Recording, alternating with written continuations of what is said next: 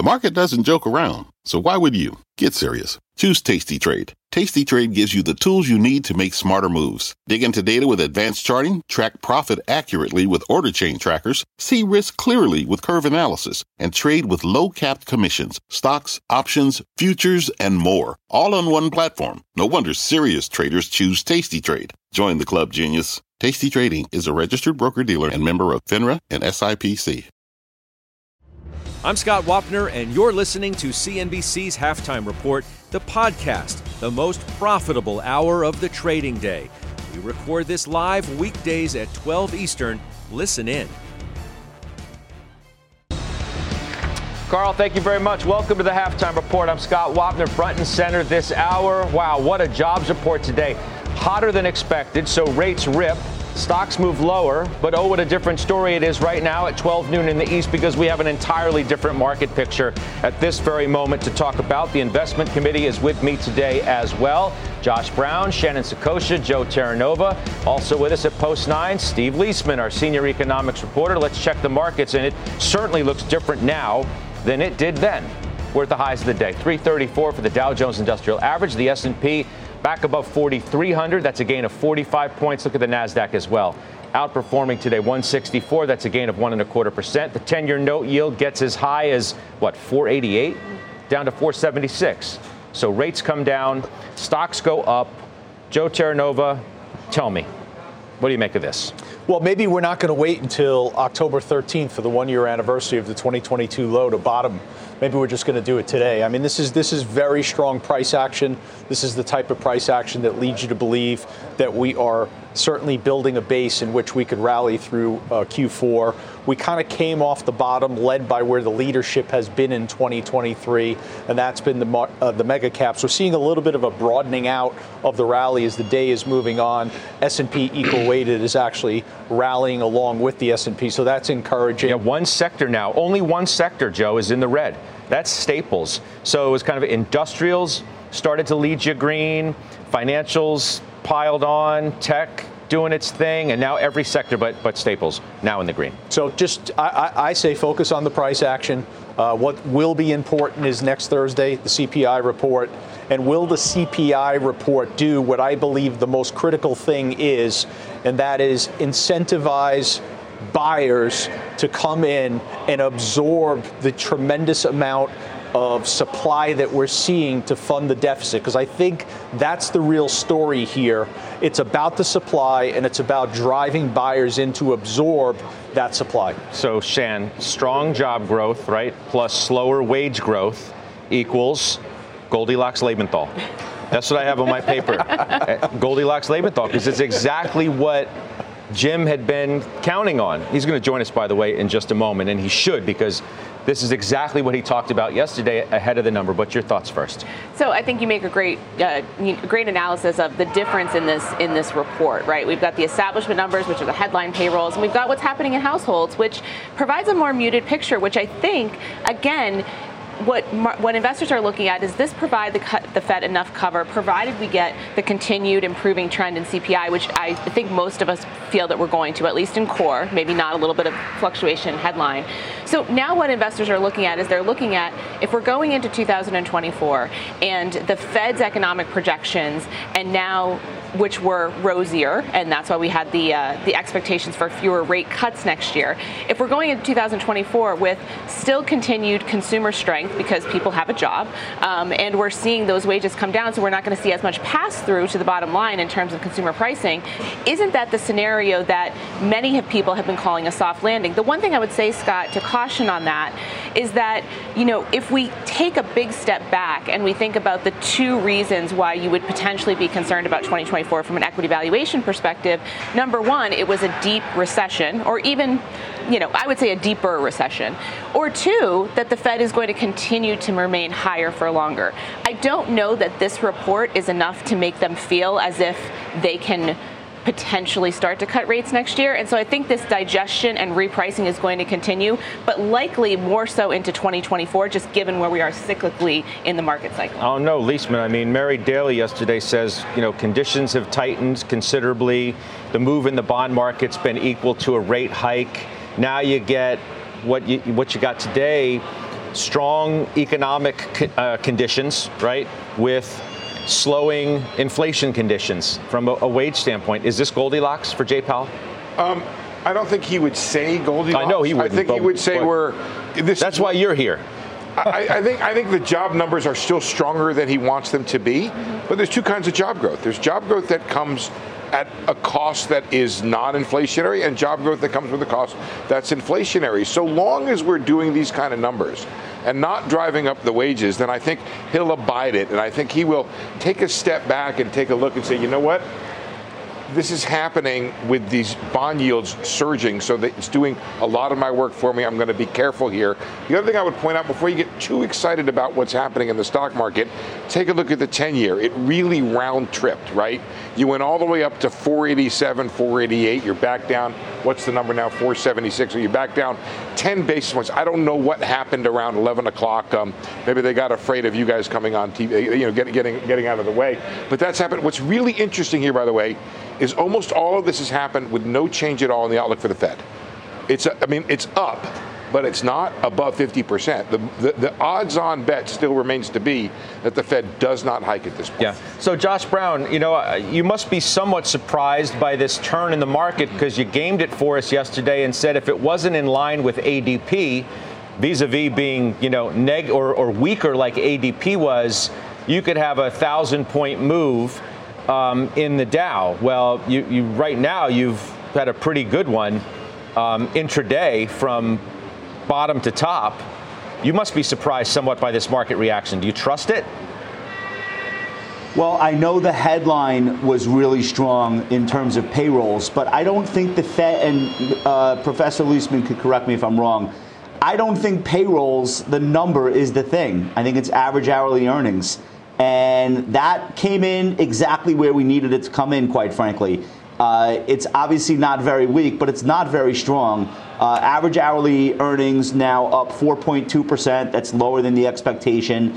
And that is the slowest rate that we've had in a really long time, and it's trending in the right direction. So I think that is what the market has chosen to focus on, and perhaps rightfully so. I don't think that, look, we know that it's a tight labor force. And I don't think the Fed, in word or in deed, is looking to significantly damage the amount of people working. They need that average hourly earnings number to trend lower, and it is. And I think that's probably why the knee-jerk reaction was lower for stocks, higher for bond yields. But then sometime around 10 o'clock, people said, wait. What did this print really indicate? I want to pull up two charts really quickly because I think these tell a much bigger story. First, let's do Target. Understand something. If you're really worried about the economy and you're really worried about the consumer, well, you can't say that we're not already pricing in a difficult environment when you look at TGT. This stock literally has lost almost half its market cap since January. Okay? This is not a high flyer. This is not a high beta name. This is literally the consumer writ large, and they've lost $30 billion plus in market cap since January. Market cap's now about $48 billion. It was 80. Second chart, Alphabet, Google. Why all of a sudden in the last 5 days, with bond yields going crazy to the upside, are Apple and Alphabet starting to catch a bid and break out here? By the way, Alphabet looks like it's going to take out a 52-week high, which is pretty rare right now. I think you'd agree. Why is that the case? There are still very important companies in the S&P 500 and the NASDAQ 100 that do not have any issues whatsoever with a higher borrowing cost. These are fortress balance sheets. They've done a ton of refinancing over the last 3 years. They've pushed out maturities. They've been managing their cash very well. These are the stocks that really matter, Scott. And these stocks are just not affected by today's quote-unquote stronger than expected jobs report. Right. It just doesn't affect them negatively. So let's bring in the Goldilocks farmer, Jim Leventhal, investment committee member, who joins us. I think you're on the phone. Is that right, Jimmy? I am, Scott. Sorry I couldn't be with you in person today. That's okay. We're glad to hear your voice because this is just what the doctor or the farmer ordered, right? You're darn right. And I want to give credit to something Josh said yesterday. He said, look, the algos are going to take over in the morning if you get a hot jobs number, a hot top line number. And that's exactly what happened. The algos took over. But when you get more thoughtful past what the algos do, you do what exactly everybody on this show right now is saying is, this is good inflation numbers, all right? 0.2%, you annualize that month over month, you annualize that to 2.4%. Hey, Steve, what if you get a little productivity on top of that? This inflation problem can go away pretty darn quickly, and the Fed looks like it's met its mandates, both of them, full employment and price control. I do want to say one more thing, which is that the bears are not idiots, okay? Their thesis has some rationality that higher interest rates should bite. But here's the thing. So is the bull's thesis, my thesis, that if the consumer is employed and inflation is coming down, that's a positive elixir. Where the balance gets struck, Scott, is sentiment. CEO sentiment that keeps people hired, investor sentiment that keeps the rally going, consumer sentiment that keeps the economy going. And that sentiment will get stronger as the Fed gets more comfortable and signals that it's close to, if not at the end of its rate hikes. Steve Leishman, Jay Powell's not going to put the jumpsuit on, and he's not going to stand near a banner that says mission accomplished at this moment. But you got to believe he's feeling rather victorious at the moment for a number of reasons. Inflation's come down a bunch. He's gotten the market to listen to him, right? The idea that they're off cuts, the market's off the cuts to the degree that it was before. He's maintaining a strong economy, and whatever they're doing and have done has gotten inflation down to a pretty substantial degree.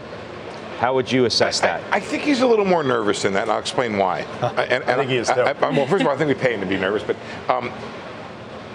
you are asking him, and actually the consensus of the economic community, to abandon this supposed relationship between job growth and inflation. I think if any Fed chair is willing to go there, this is the guy.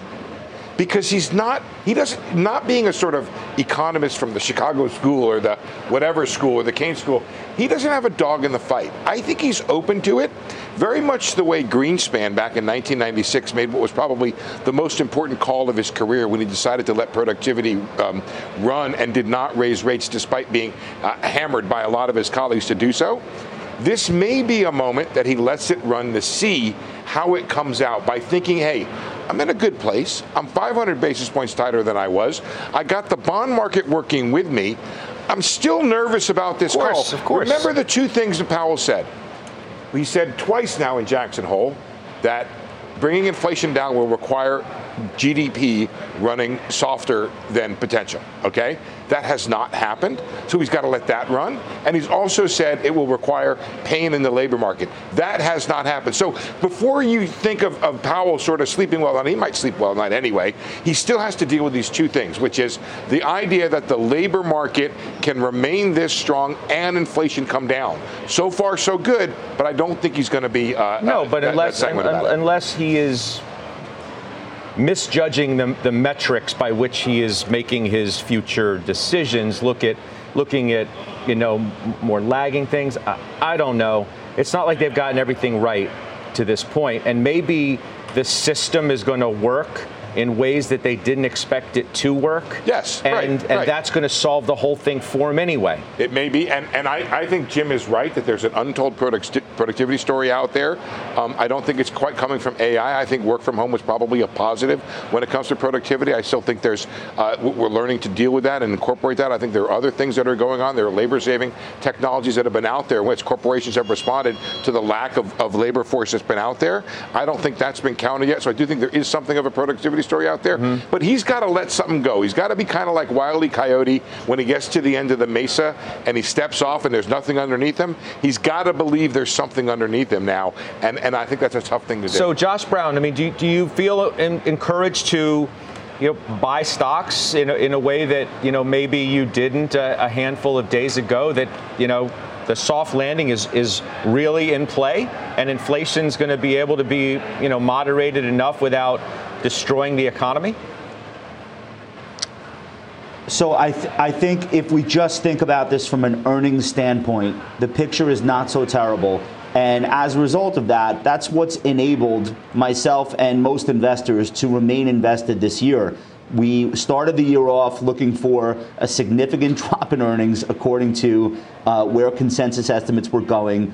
But then all three quarters that were reported, Q4, Q1, Q2, the results were better than expected, and the damage was not as substantial as we thought. It turns out U.S. companies are extremely good at passing on higher costs themselves to the consumer. They really have not had any problem doing that. It's incredible, but it's been really helpful for stocks themselves.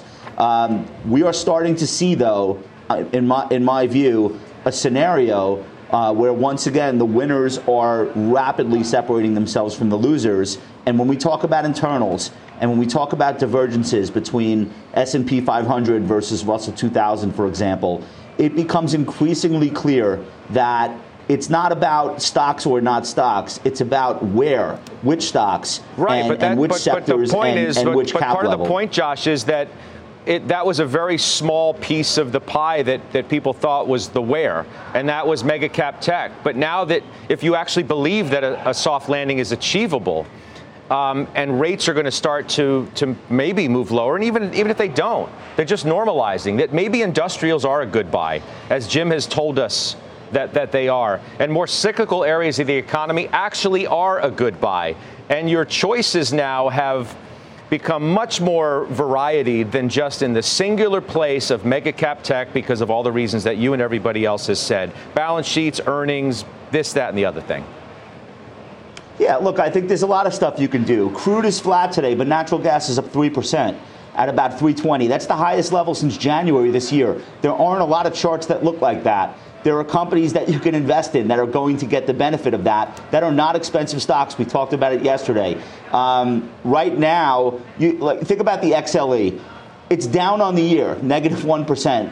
As recently as September 14th, the middle of last month, the XLE was up 8% on the year. There's been a lot of damage in a lot of sectors that, quite frankly, are going to have good earnings and have a tailwind. So I don't think it's just tech. I think, though, that we have to be honest. When we say stocks and when we talk about the index and we say what did the market do today, a lot of that is a function of not even the S&P 100, but like the S&P 50 is what's determining that.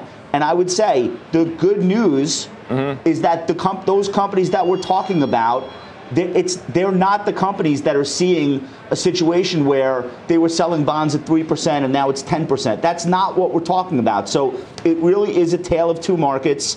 And if you're in stocks outside of the top two deciles of the Russell 1000, you are not having fun this year. You're probably not making money either. I want to hear from. I hate to say it that way, but it's true. Let me get to Lebenthal before I let him go. Back to Mr. Goldilocks. Did you buy anything today? Are you doing it? And if not, why? Because this is exactly what you asked for. It is exactly what I just asked for. And you know what? In the last 2 weeks, I've been buying. I'm not buying today, but that doesn't mean anything. I'm very bullish right now. I have drawn down my cash. I feel very good about things. I just want to address what Josh just said.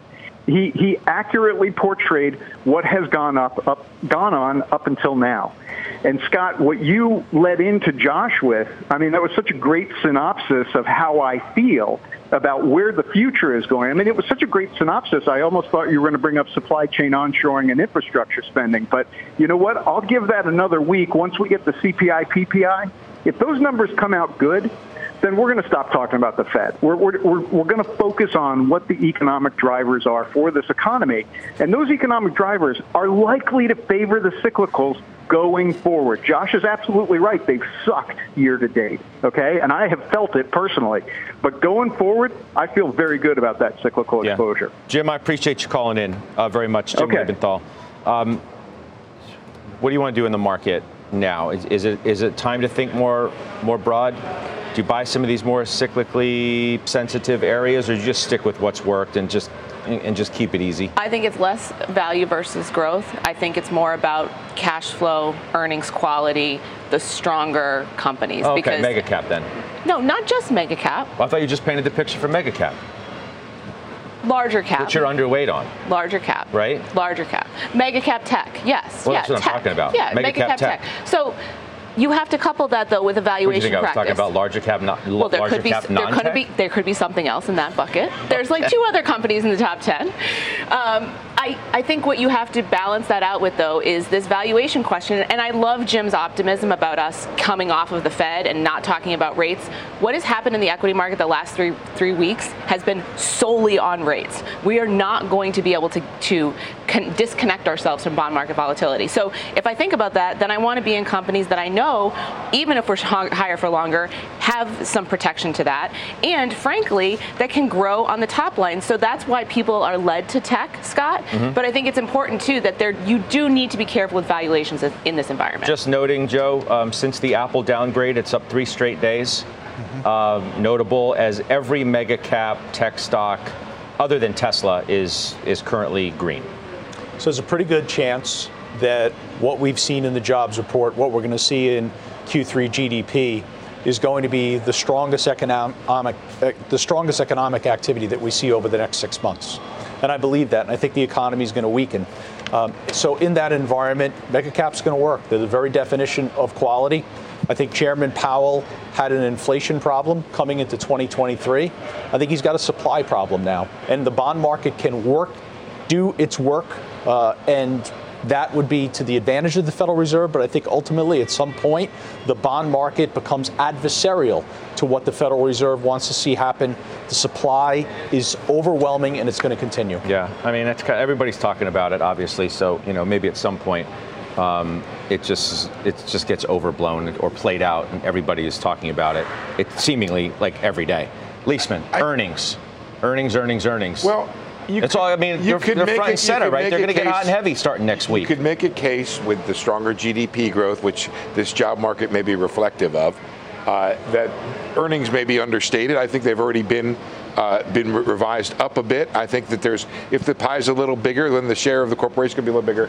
I do want to maybe throw a little cold water on the euphoria here, okay?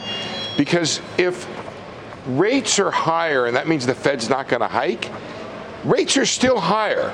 And it's almost worse than a Fed rate hike, right? Because a Fed rate hike, the market can decide to price in or not price in places that matter for corporations. But when rates are higher, they're really higher for corporations. And so there's still that shoe to drop of higher rates. I think Josh was really smart to talk about the balance sheet, right? And the cash flow that Shannon was talking about. There are going to be companies that are going to be winners from this and companies that are going to be losers. But rates are still higher. It's not like yada, yada, yada, the economy is going to be fine. It's not going to be fine. There are trials and tribulations to go through as these corporations digest it. That's why Raphael Bostic said we're at the sufficiently restrictive level, because he mentioned corporate debt as being something that is going to act and create some restraint. So you better figure out before you go in with both feet, where that restraint is coming from inside corporate America. Do you also think, lastly, before we go, that Mary Daly's view is now more pervasive, and now she's not a voting member. Next year, though. Does it right next year. But is that view now more pervasive in the whole room? That, because of the move in the bond market, it's equivalent to a hike. Financial conditions are already really restrictive, i.e., we're done. We are done. Barring some unforeseen thing, we're done. I don't think that there is much disagreement from the Fed on the front end. If you look at the forecast for this year, a 1/4 point separates the hawks and the doves. Where there is disagreement is next year. And there you go from a 4 1/4 funds rate to a 6. So there is quite a range there. And there are people like Michelle Bowman who want to hike twice more and maybe even more than that beyond that. I don't know if she's the 6th person out there. But there are people who are out there who have that viewpoint. And what's going to tell the truth here is what's going to happen with the data. You guys were right to point to the Thursday CPI report and then again to the inflation report coming in. Watch all this stuff. If we can maintain, I don't care what the job growth level is, if we can maintain this happening with this kind of wage growth and either maintain or give up even a bit on margin, I think that's a good scenario. All right, good stuff. Thanks for being here. Appreciate it. Steve Leisman on set with us at Post 9. Coming up, more on the energy pullback. That sector now pacing for its worst week since March. Plus, there's a big merger brewing in the space. You probably heard the headlines about it. We'll get the committee's take next. We're back on The Half in 2 minutes. Old Dominion Freight Line was built on keeping promises. With an industry-leading on-time delivery record and low claims rate, we keep promises better than any other LTL freight carrier because we treat every shipment like it's our most important one, which means we do the little things right so that we can keep our promises and you can keep yours too. That's what drives us. To learn how OD can help your business keep its promises, visit odfl.com. Old Dominion, helping the world keep promises. What does it mean to be rich? Maybe it's less about reaching a magic number and more about discovering the magic in life.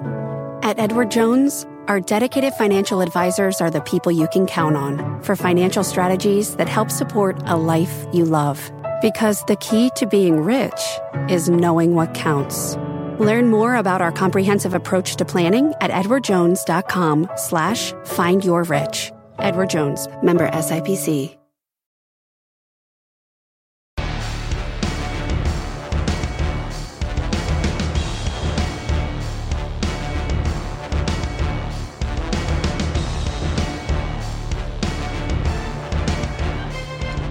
All right, we're back. We're still green across the board. Oil, though, down about 9% this week, on pace for the worst week since March. So, Joe, you say this is a yellow light for you. You've been overweight energy since April of 22. What does that mean? It's a yellow light for you. So energy equities we've maintained since April of 2022, overweight positioning. The refiners over the last 5 days have gotten absolutely punished. I'm not going to sit here and explain to you the supply to demand imbalance. You know that. Everyone knows that. We know the fundamentals of energy are strong. The yellow light comes from the momentum breakdown. And you've seen the momentum breakdown. We're now below the 200-day moving average in the XLE for the first time in the last 3 months. It's real what has unfolded in terms of somewhat neutralizing the extreme long positioning both to the commodity and energy equities itself. And all I can tell you is as we move into the quarterly rebalance at the end of the month, while we've continued to increase exposure since April of 2022, I'm telling you now you have a yellow light. It's not as green as it has been. It's not as easy as it's been for the last 18 months. Last point on that.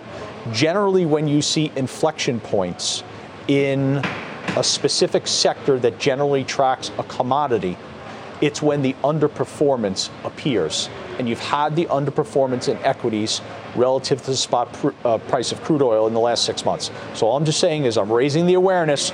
We're kind of in a neutral state where it can go either way. Exxon PXD. You used to own PXD. Did. You like the talk of this possible deal? It plays exactly into the fundamentals. It puts ExxonMobil into a position where, quite candidly, their daily production of oil rivals some small OPEC members. In the Permian Basin, that's obviously where everyone wants to be. Pioneer is an incredibly attractive asset, a phenomenal management team. Scott Sheffield is retiring, but he's done since 1970 a remarkable job. He is really the one who's created all this production in the Permian Basin itself. So, of course, this is a fantastic deal. If it actually happens, it's incredibly beneficial to Exxon. It speaks towards the strong fundamentals of the environment overall. Josh, do you get rid of the IEO here or you stay with it? No, this is a head fake. It actually makes no sense. Crude oil peaked on September 27th at $93 a barrel. Oil is down 12% since then. The XLE is down about 8%. IEO is down 7%. For a little bit of perspective, IEO actually has been holding up better than the majors. Exxon is off 12% in that same period of time. Now, only 9% of the names, let's look at the big ones.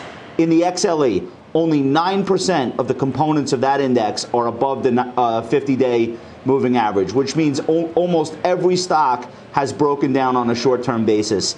That reading was above 40% as recently as mid-June, and that's when WTI crude was trading in a range between like 67 and 72.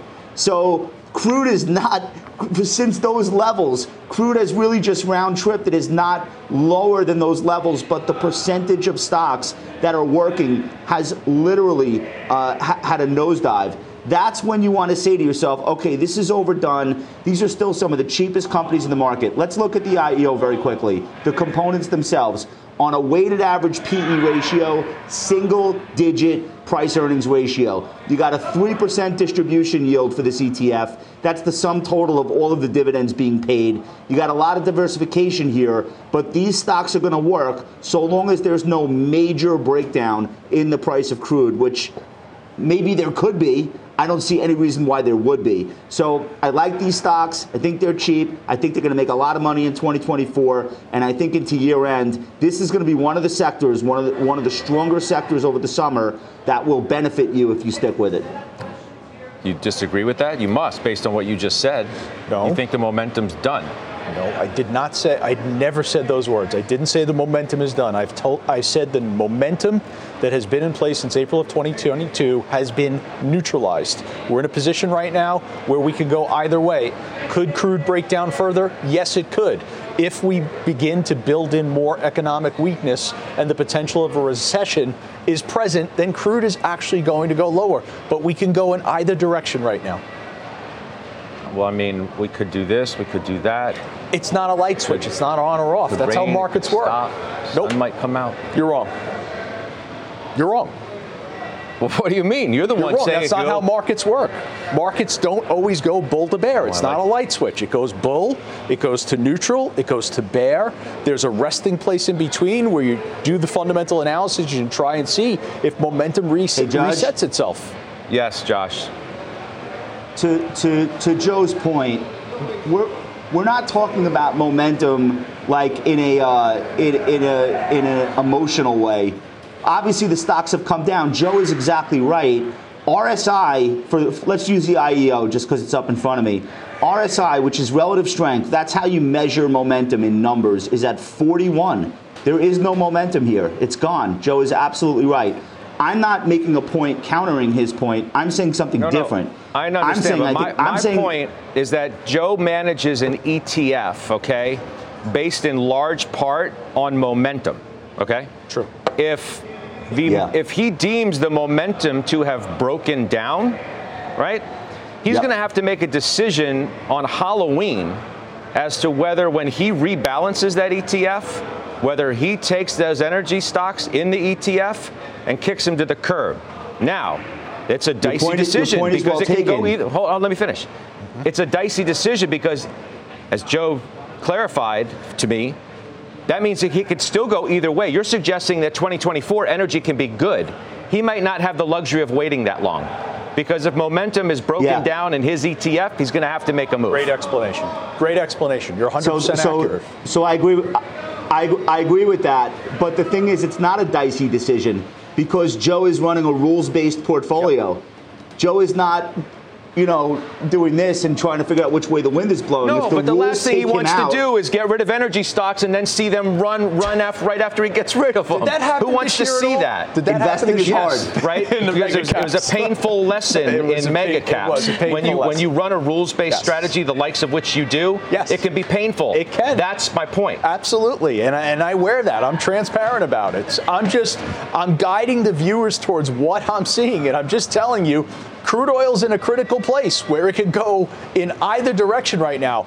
I hope Josh is right about his fundamental assessment. I suspect that Josh is right. I'm just guiding the viewers. I'm telling the viewers something has happened here, which Josh is acknowledging, in the energy market that you just need to raise the awareness. And you might not have the luxury of waiting around to find out if he's right or wrong. That's part of what I'm suggesting. 100%, Scott. Okay. You are right. Pippa Stevens has the headlines for us. Hi, Pippa. Hey, Scott. Syria is holding funerals for the people killed during Thursday's drone attack on a graduation ceremony at a military academy. The Syrian Observatory for Human Rights said more than 120 people were killed in the strike, the bloodiest attack in more than 12 years of civil war. No group has claimed responsibility. The White House announced that starting next year, customers will start getting their electric vehicle tax credits at the dealership when they buy a car. People typically receive their credits months after their purchase when tax returns are issued. The change will lower the price of new EVs by $7,500 and will take $4,000 off the price of used EVs. And the WNBA is adding a new team for the first time in 15 years. The league announced a franchise expansion team in the Bay Area in partnership with the Golden State Warriors. The team will start playing in 2025. The move comes as the WNBA ends its most popular season to date in terms of game attendance and TV viewership. Scott, back to you. All right, Pippa. Thank you, Pippa Stevens. Up next, the Disney double play. 2 bullish calls on the media giant. We'll find out if the committee agrees. Has that stock bottomed? They'll weigh in next. B2B selling is tougher than ever, and we feel your pain. If you're struggling to close deals, consider giving LinkedIn Sales Navigator a shot. This sales intelligence platform helps professionals like you engage high-value customers, drive higher revenue, and increase sales performance. Sales Navigator also guides you in targeting the right buyers, highlights key signals such as job changes or which accounts you should prioritize, and uncovers hidden hot prospects so you can find those buyers that are most likely to convert. Fueled by LinkedIn's 1 billion member platform, Sales Navigator gives you the most up-to-date first-party data, enabling you to unlock conversations with the people that matter. Right now, you can try LinkedIn Sales Navigator and get a 60-day free trial at linkedin.com/halftime report. That is linkedin.com/halftime report for a 60-day free trial. Let LinkedIn Sales Navigator help you sell like a superstar today. Just go to linkedin.com/halftime report and get started.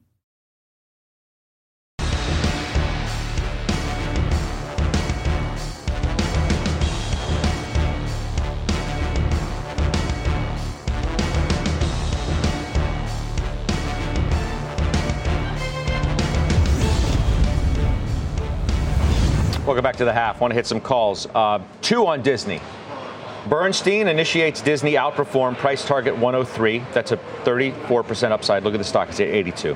Seaport says buy 93. A little more tempered price target. Nonetheless, Josh Brown, you've been critical of Disney. I know you don't own the stock, but are you starting to think it may be bottomed? Or it's in the process of bottoming? Look, this stock has lost a ton of market cap. I just don't think it's over yet. I think ultimately it's hard for me to say that this stock has bottomed until we get some actual answers to these big strategic decisions that Bob Iger has to make. The good news is I think he's the right person to make them. The better news is none of this is new and all of that negativity is in the stock. But I worry, technically, there's really, look, you get 2 upgrades like that on a day like today, and the best this stock could do is $1.50. It just tells you that it's just a heavy, heavy stock.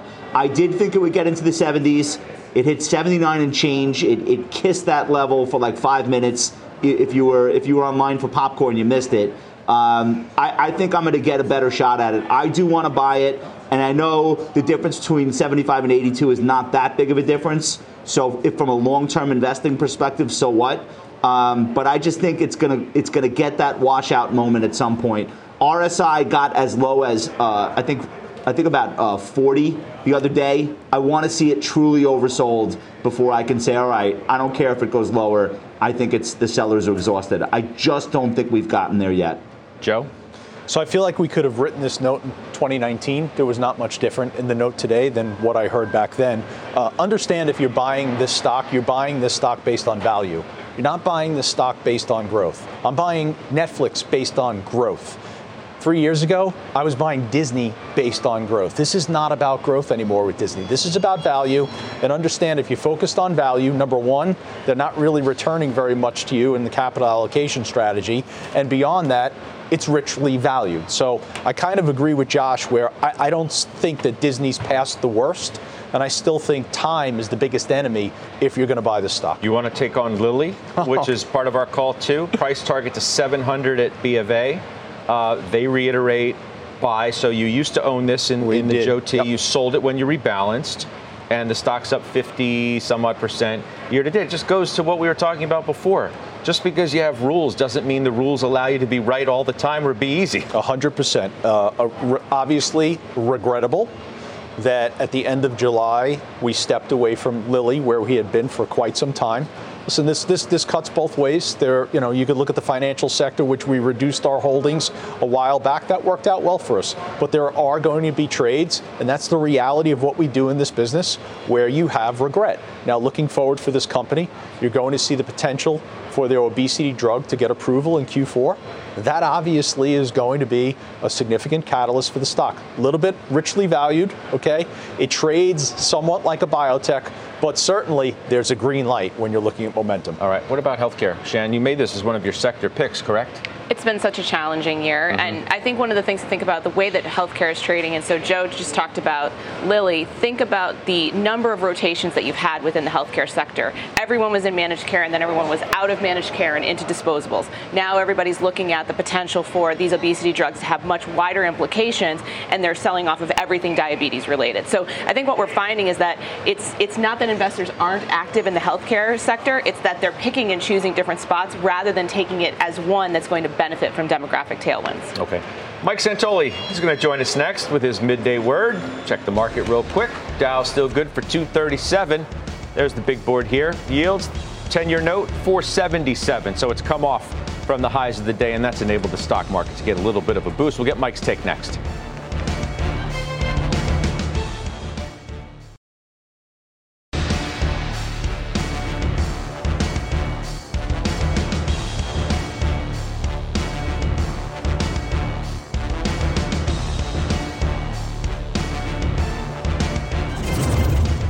Senior markets commentator Mike Santoli here at Post 9. The day is still young. Anything can happen. But what does this market move, this price action do to you?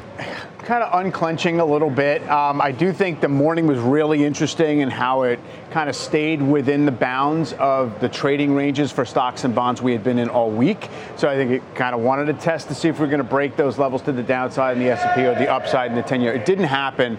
And then I think there was this constant sort of processing rethink of the jobs number. And it seems to kind of bottom line at, we have the economy we thought we had, which is disinflation plus some economic resilience, probably not a 300,000 job pace, but that's okay. All that together is, okay, the oversold conditions that we've been talking about for days can sort of have a little bit of an effect for a relief rally. I talked to you, yesterday around the close and said, if you were bearish and you've been correct for a couple of months, you have to wonder, we haven't broken the 4,200 level. It really didn't get disorderly on the downside. Does it have to at some point? Maybe, but I think it's sort of enough for now. Look ahead to where we can talk about companies as opposed to every tick in yields. It looked like we were headed below 4,200. For sure. Here we are on the doorstep of 4,300 again.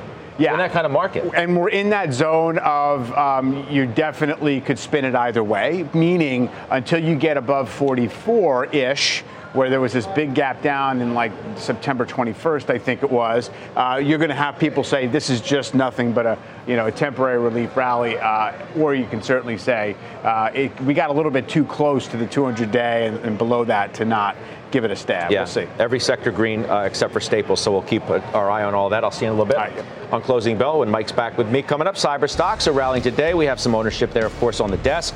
So we'll find out how the committee is playing it next.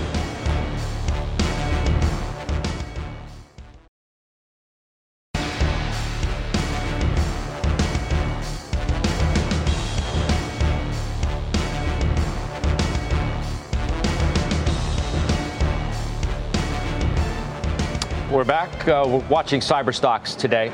There they go. All in the green. Joe, this probably is in response to Clorox, at least in some regard. The cyber attack that it faced has these stocks front and center yet again. Year to date, Palo Alto 75%, CrowdStrike 65%, Fortinet 22%. You own Palo Alto, you own CrowdStrike, you own Fortinet. So you're all across the space. Yeah, Fortinet is in the Joe T ETF. Fortinet is the one that's underperforming relative to the other two.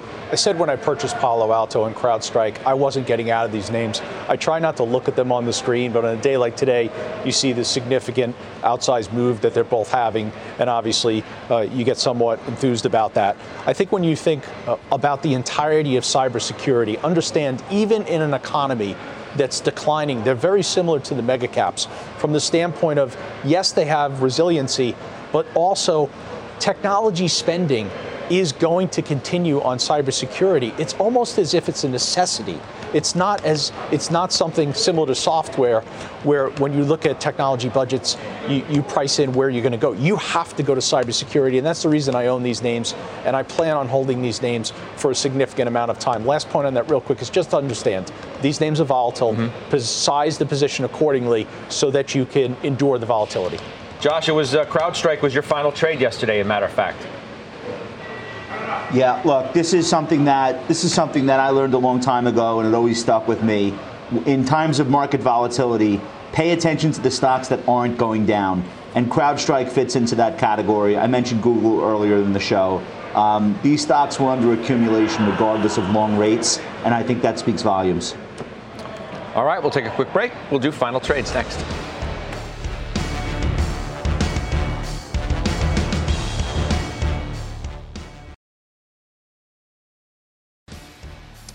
Well, there he is. Tom Lee is going to join us today on Closing Bell. He's probably feeling pretty emboldened after today's jobs report, market action. We'll find out now what he thinks about where we're going from here. Bryn Talkington with me, Sebastian Page of T. Rowe, and then the Dean of Valuation, Aswath Damodaran of NYU. Find out what he thinks valuations are now relative to this big move in rates we've seen. Expectations for earnings and everything else as we look ahead to an important week ahead for your money. So I'll see you at Closing Bell a couple hours' time. Josh Brown, final trade. Pepsi, this is ridiculous. We're not all going to be skinny. You can take my word for it. Yeah, staple stocks have gotten hammered, man. Pepsi, Coca-Cola. Come on, look at this chart. Come on. Do we have time to pull up a chart? Let's pull up a chart. Just pull up Josh's Instagram feed. Do we have it? Can we do it? Stop it. Stop already.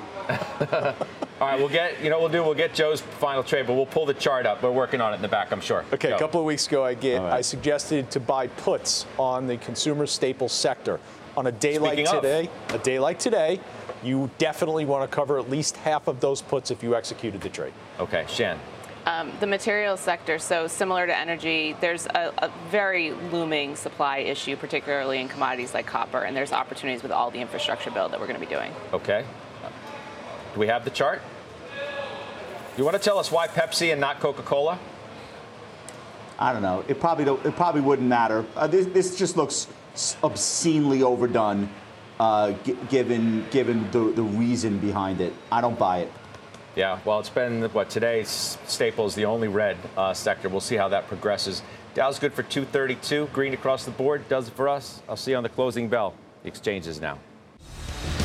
You've been listening to CNBC's Halftime Report, the podcast. You can always catch us live weekdays at 12 Eastern, only on CNBC. All opinions expressed by the Halftime Report participants are solely their opinions and do not reflect the opinions of CNBC, NBC Universal, their parent company, or affiliates, and may have been previously disseminated by them on television, radio, internet, or another medium. You should not treat any opinion expressed on this podcast as a specific inducement to make a particular investment or follow a particular strategy, but only as an expression of an opinion. Such opinions are based upon information the Halftime Report participants consider reliable, but neither CNBC nor its affiliates and or subsidiaries warrant its completeness or accuracy, and it should not be relied upon as such. To view the full Halftime Report disclaimer, please visit cnbc.com/halftime report disclaimer. The spirit of performance defines Acura, and now it's electric. Introducing the all-electric ZDX, Acura's most powerful SUV yet. While what powers their cars may change, the energy that makes Acura never will. Crafted using the same formula that brought them electrified supercars and multiple IMSA championships, the ZDX has track-tested performance that packs an energy all its own. With a premium Bang & Olufsen sound system and up to 313-mile range on a single charge, and a Type S variant with an estimated 500 horsepower, the ZDX is everything they said electric could never be. It was built with the driver in mind, just like Acura's been doing since the beginning. We could talk all day, but the only way to experience this electric performance is to drive it yourself. Unlock the energy and order yours at Acura.com.